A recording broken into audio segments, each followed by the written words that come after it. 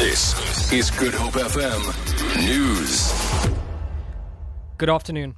A South African Air Force helicopter has been damaged by gunfire in the Democratic Republic of Congo. The South African National Defence Force says an Oryx helicopter came under attack while conducting a routine aerial patrol.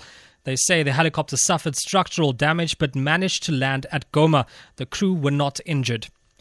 The University of Cape Town says it will deploy more security to patrol the area around the Rhodes Memorial. This following a series of rapes in the area recently.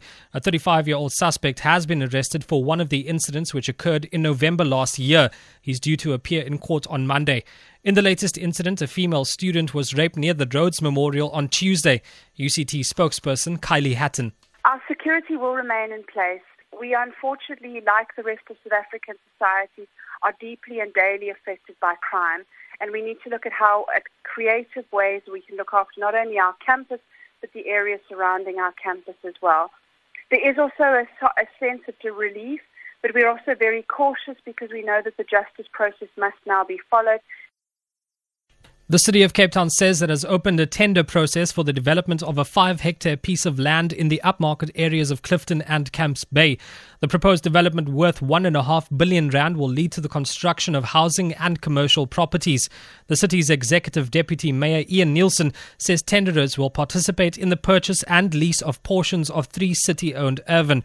He says the tender specifications were developed as a result of a public participation process which was held last year. The development is envisaged to be over R1 billion in value and would incorporate 53 houses and approximately 10,000 square meters of a mixed commercial, residential and parking. Part of the development will include an expansion of Maiden's Cove with improved access and also a boardwalk from Camps Bay to Clifton. The streets of the mother city will come alive tonight as thousands of residents flock to the CBD for the 7th annual Cape Town Carnival. They will witness a spectacle of colourful costumes and acrobatic performances. The theme this year is street life, with floats depicting everyday life in South Africa. Carnival creative director Brad Bart says the procession kicks off at 7 p.m. One of the standouts is going to be something that is small scale. We've done a bunch of little floats, cartoon versions of cars and vehicles operated by people with their legs sticking out the bottom to have a tongue-in-cheek poke at what it's like to get caught in the traffic.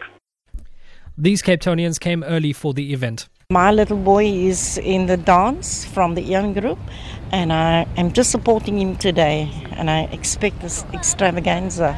Like the Rio Carnival, but this is now Cape Town one.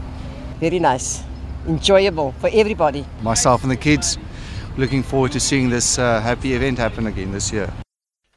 For Good Hope FM News, I'm Ajik Peterson.